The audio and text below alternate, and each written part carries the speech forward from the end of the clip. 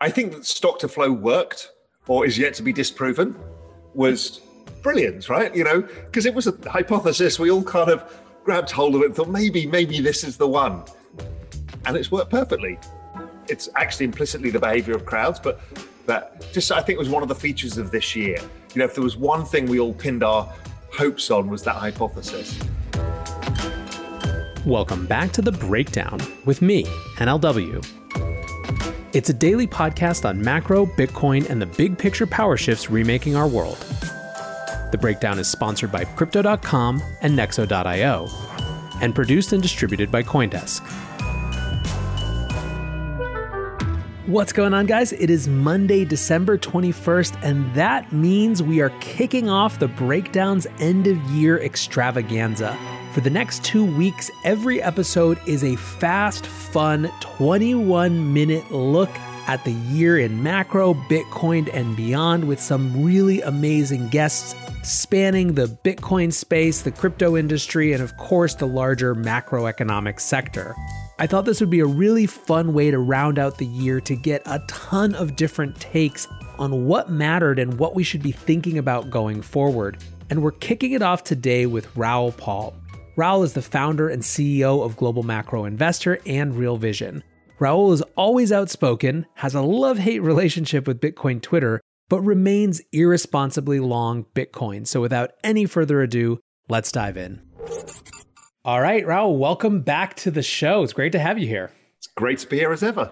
So we were just joking about how, I think you were on the show a few months ago, but I feel like it's probably been 100 years in both crypto and COVID time combined. It's just ludicrous. I know. It's what a year. What a year. Yeah. And you guys have also launched, I think, probably a half dozen new media products since then. I know the crypto site has come up. So there's been lots going on all around. I'm sure we're going to talk about it. But basically, as I said, the idea of this is just a fun rip through the year that was. And so I want to kick it off with maybe the biggest, most obvious question. What was the most important economic story of 2020? It's kind of weird. The whole thing is this bifurcation. There's COVID, and then the fact that the equity markets didn't give a shit. That was the most surprising, biggest story of the year that nobody really foresaw. Yeah, I completely agree. I think, this has been a year of reconciling, acceleration of certain trends, and then reconciling with ourselves a lot of things that maybe, in retrospect, we could have read the tea leaves on, but has been very surprising. And I think this kind of absolute disinclination to care, of the equity markets to COVID has been remarkable. And there's also another story within that. Who'd have thought the millennial generation would have decided en masse to start trading in the pandemic? I mean, that was nothing anybody expected. I mean, that's the kind of year we've had, because everyone was like, how are these guys going to get involved in financial markets? When are they going to start saving? And they basically picked the low and went for it in the middle of the pandemic. I mean, extraordinary. Yeah, I think it was so fascinating. We do this thing often where we kind of I remember when that first started happening, we were doing a lot of pearl clutching right around this. It's like, oh, these guys are going to get washed out. They're so cynical about markets. And it's like, they're cynical. That's the table stakes, is this sort of cynicism, right? This is a meme generation, and they literally have the most important representatives of the central bank establishment and everyone else telling them they're going to do whatever it takes to prop up markets. So why not dive in and certainly validate it? Now they just look like very intelligent bulls, right? Yeah, made everybody else look stupid. And that was, one of the great stories of this year. I love it. So let's. I want to reframe the question just slightly. What was the most important economic story that people didn't pay enough attention to? I still think it remains the underlying story of insolvency. Again, we get obfuscated by what the media tells us and by the markets going up and, the quarter-on-quarter GDP bounce. But what you forget is GDP is still below where it was in year-on-year terms. It's a larger drop than it was in the Great Recession. And then the problem is not at Wall Street level, it's at Main Street level. Barbershops, restaurants, bars. I mean, it's a gutting out of the country. And that's still kind of hidden from the news. The fact that no stimulus came. I mean, who'd have ever thought that would happen? Zero stimulus after the first round because nobody could agree it in the US. And that left people hung to dry. And now here we are again, everybody having to lock down. There's nothing to help them, really. Yeah, I mean, do you think that it has to do with our propensity for big numbers and exclusive macro focus? I mean, certainly I'm guilty. All I do is talk about the big macro picture. But in that, what's gotten lost is that there's sort of, I mean, there's just the gutting of small business in America, but around the world too. Yeah. And, we talk a lot about the 1% and the 99%. And here was one of those events that absolutely accelerated it. And everyone just looked the other way. It's astonishing to me. The amount of actual pain that's happened to ordinary people here is gigantic, but nobody cares because, Amazon goes up every day. Do you think that part of it was, this is something that I think about a lot, or it's a question that I don't have exactly the answer to, but do you think that it had to do with just getting swept up in the existing political rhetoric, right? Like if this had happened, call it mid-Trump term, maybe there's a different conversation. But because like the battle lines were so drawn between the left and the right in terms of what they were going to say, it was just kind of shoving it into a narrative. So it was kind of used as confirmation of the right not caring or the left, being overly concerned about lockdowns or whatever it was, rather than actually trying to deal with the issue. Well, isn't that sad that politics, the role of government is to actually look after the people, and who got sacrificed in the whole political debate? People. I mean, that's an extraordinary situation. Again, nothing that I would have really foreseen happening, where politics became bigger than the people themselves. Yeah, it's been devastating to see. I think it's one of those things where we're so connected to the day-to-day right now, especially as, we're recording this on a day that the vaccine has started rolling out in the US. And that sort of immediacy has been really profound for people. I think my instinct is that when we're kind of into the next phase, whatever it is, we're going to look back and maybe wonder if we didn't spend enough of time on that as it was happening. Yeah, because I think the economic devastation caused by this is not short-lived. It's not short-lived. People's behavior patterns will change for periods of time, extended periods of time. And so I just don't think a lot of this comes back. Over time, it actually offers great opportunities. If you're young and you live in New York City and you couldn't really afford to live in the city, you might be able to now. Before you couldn't start a business in the city, but now you could do something in retail because nobody wants retail. That's a great opportunity to change over retail, get away from all these awful chain stores everywhere and build from the ground up a kind of more kind of a real movement of real businesses created by real people again, as opposed to those kind of identikit shops that are spread everywhere across the world. So, out of the ashes rises the phoenix. And I think that's a good thing in some respects, but a lot of pain to get there. Yeah. And I wonder, I guess this is kind of another question I'll jump to, so we're entering this new vaccine era, hopefully this new phase, at least in the story of this. What do you think, where are your bets for long-term behavior shifts versus things that sort of return to normal? I think it's tricky to know. I think there is a shift outside of cities generally. I think we saw that after 9/11. I think this will strengthen the story of millennials moving to the suburbs. Don't forget, half of them grew up in the suburbs. Their parents did the same thing. So that's not uncommon. So I think that movement remains. Obviously, what we're doing now, Zoom, the rise of video as the media that crushes all medias, that's real. That's not going away any longer. The rise of the SaaS business model, and those kind of high margin tech companies, it becomes more and more apparent that the old world doesn't work. You could do it at micro level, like we talked about, creating artisan shops and stuff like that, or artisan clothing or whatever it may be. But to do it at scale, that's gone. It's gone forever, I think, and that's okay. There's just different ways of doing business now. It's accelerated the whole online thing, and that won't change. What's going to be interesting is how people feel about travel and large events and stuff like that. Because after a year of this, everything feels a little bit different. My guess is people will go back to music festivals and travel en masse and that'll just have been a hiatus. But a lot of stuff, business travel, I'm just not going to do that any longer.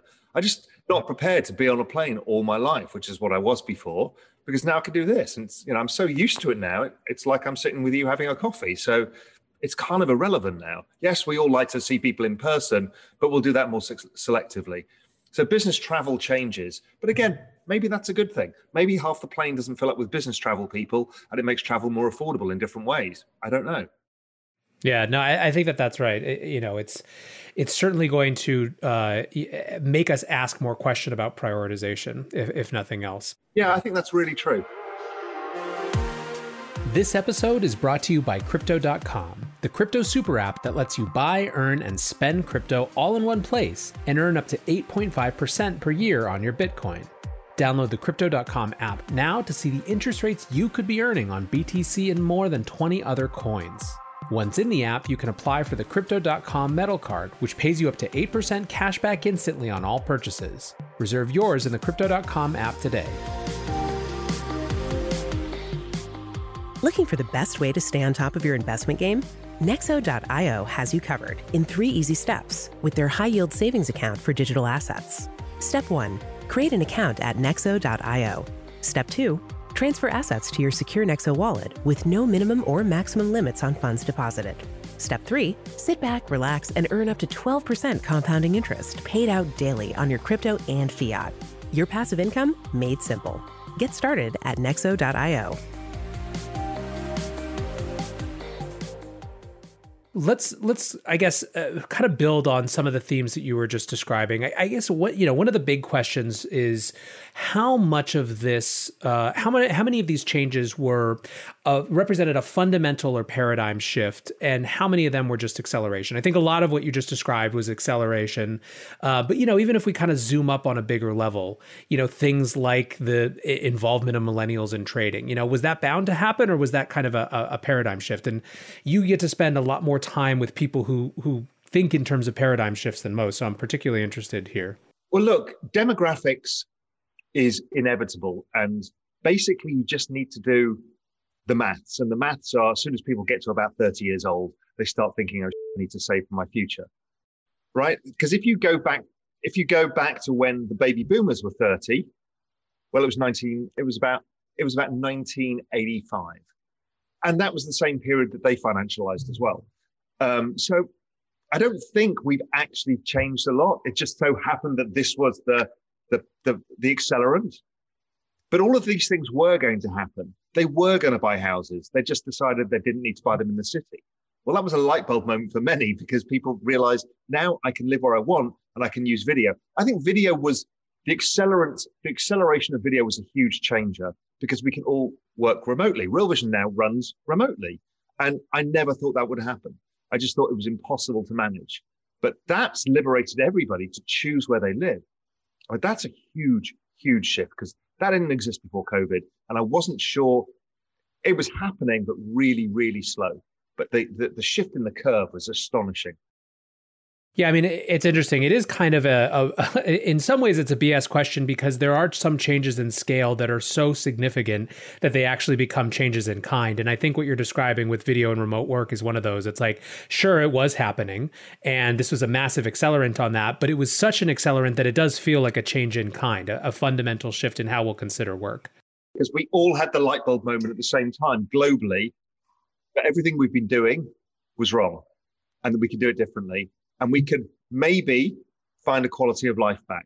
One of the big sacrifices everybody has made over time is a lowering of a quality of life. Because the more we get inundated by email and Slack messages and WhatsApp messages and more media and more stuff, the less of our time we had. So much so that media then gets consumed in podcast form, because you can do it on the subway on the way to work. What you're doing is cramming more and more into your day. But what this has done is allowed us to knock out the commute. And that, for most people, is an hour either way. That's 2 hours of your day you've got back.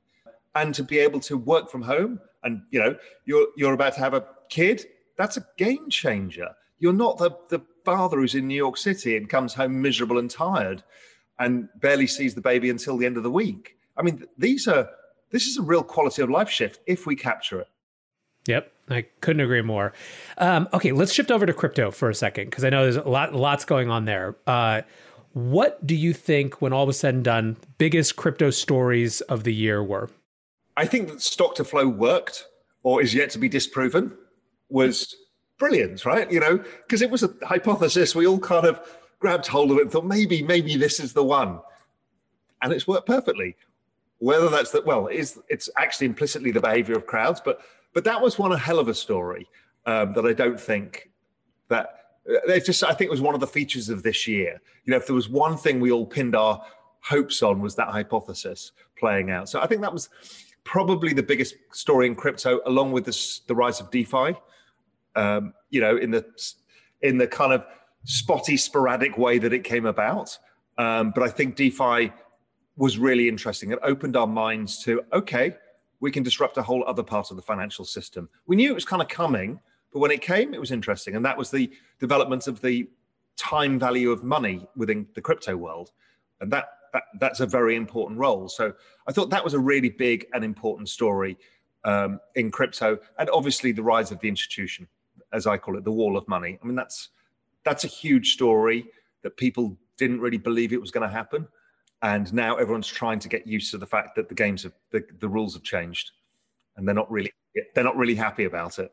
Well, we're setting up for the next set of battles, right? Around what Bitcoin is supposed to be and how it's supposed to function. Actually, later today, I'm literally recording with Ben Hunt and Alex Gladstein to discuss that exact question of, can Bitcoin turn into something other than just another Wall Street casino game, which is kind of a quote from Ben about that. It's the next question. And I think it's going to be really fascinating to see.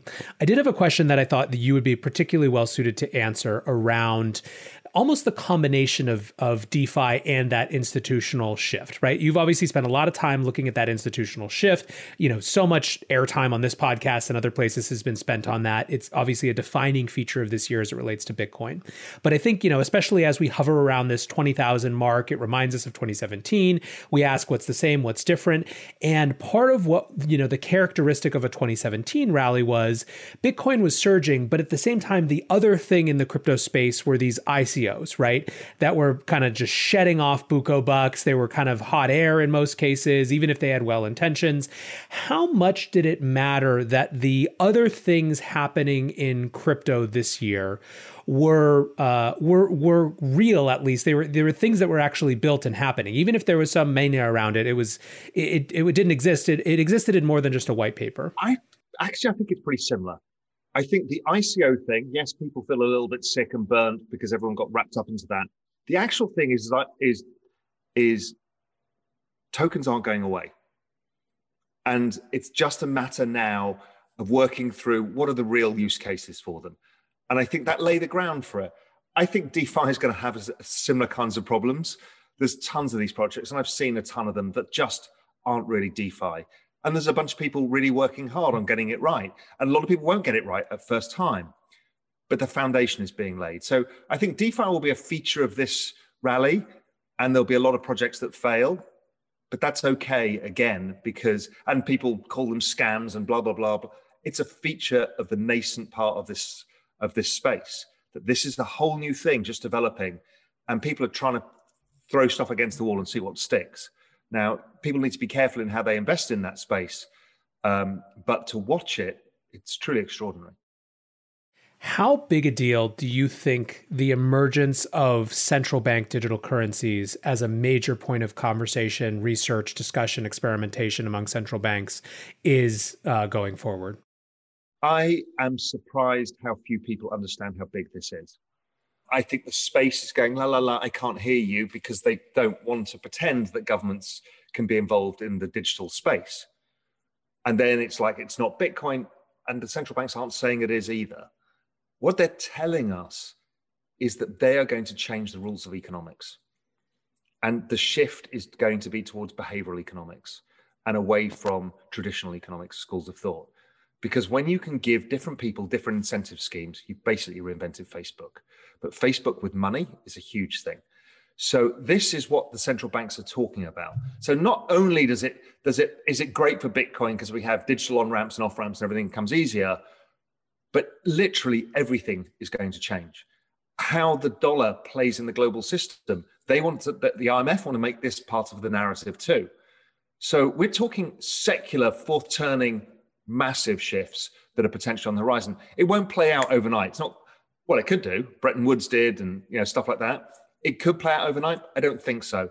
I think it's just something that will change. And before you know it, you look back and go, oh my God, the world's entirely different than it used to be. Part of the dimension of this that I think that other people aren't necessarily talking about is how much it enables the blending of fiscal and monetary policy. Exactly. This is the crucial thing I keep trying to pound the table about, is you don't have monetary policy any longer. It's basically lip service. It doesn't work in Europe. It doesn't work in Japan. It basically just frees up some assets on bank balance sheets. Velocity of money's collapsed. They don't really lend out particularly. They lend to the best creditors, and that's it. And so monetary policy with rates at zero has run its course. The Fed have told you that. The ECB have told you about. They've all said it needs to go to fiscal. And they're bored of telling governments this. Now, governments don't like it, and people don't like it because of deficits. And the MMT is the crowd in the middle of saying it doesn't matter. But either way, there is no choice. You either somehow have to pay back all of this debt and go to austerity, which they tried and it failed, or you have to try the logical conclusion of MMT, which is to give the power of fiscal to central banks and merge the two. It's slightly terrifying, but it also, I think, is going to be incredibly, incredibly exciting in terms of how you can change, I said, economics, how you can manage the economy. It's a really interesting phase because I do think you can do some real good here. We go back to the barbers and the restaurants and the people like that. Right now, it's so blunt trying to be able to do that. But once you do these central bank digital currencies and you have some sort of programmable money attached to it, you can basically do anything. You can say, right, anybody who runs a restaurant that's registered as a restaurant, you're going to get a check for $25,000 and you have to spend it within 3 months or it evaporates, right? That's programmable money. That's astonishingly powerful as a stimulus because you can get people to behave in the way that you want them to behave that does the best good for society as a whole.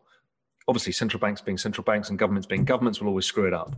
But in theory, it's a really powerful idea. It's groundbreaking, I think. Yeah, I think it's going to be, there's so much to unpack there. There's so much to explore. I definitely hope for our industry that we take an active hand in the conversations about that rather than kind of just let it pass us by and let other sort of advocates engage, because the way that takes shapes could be radically different. I guess one last question just to wrap us up, really fun one, kind of a difficult question sometimes, but what's one prediction that only you have? That Iran is going to have the best performing stock market in the next 12 months. All right, that's a good one. What's the TLDR on why? It's got an average age of 28 years old. It's the cheapest PE on earth. It's about a PE of 6. The Biden administration is likely to warm up relations with Iran. Europeans are allowed to invest, as are others, but it was a bit restrictive because of the US and the banking system made it a little bit awkward. I think that whole thing's going to get freed up. You've got the cheapest market on earth. And it's a very broad, balanced market, car makers, food makers, all of this is not just about oil, with a really smart diaspora of people and a really smart internal population. You don't get many of these often. It's like Russia in 1990. These are once in a lifetime opportunities in investing at kind of emerging market country level. And it's just like the world it's been like put on hold and put under dust sheets, and you just take it off and you can start the Ferrari. So it's been one of the best performing stock markets over the last 5 years, but I think it's probably going to be the best. Love it. Way different answer than I would have expected. Raoul, thank you so much for hanging out today. I guess just for people who are listening who want to see more, what's next for Real Vision? What do you guys have coming up that people can look forward to in the new year? We've got, on Real Vision Crypto, we've got astonishing amounts of content, and it's free. People just need to go to realvisioncrypto.com. We've got basically every big name of the industry and all the undiscovered names and all of the debate about all of the parts of this, the excitement, the failures, the wins, the philosophies, that's all coming. So people should do that. There's a lot more coming in that space. We're going to add research into crypto as well. So you'll hear more from us on that. And on the Real Vision side, we're bringing in education into the membership tier. So there's a lot going on at Real Vision right now. So really exciting times. Awesome. All right. Well, we'll make sure everyone gets over there, signs up. Thank you again for hanging out today, and happy holidays. And to you too. Thanks a lot.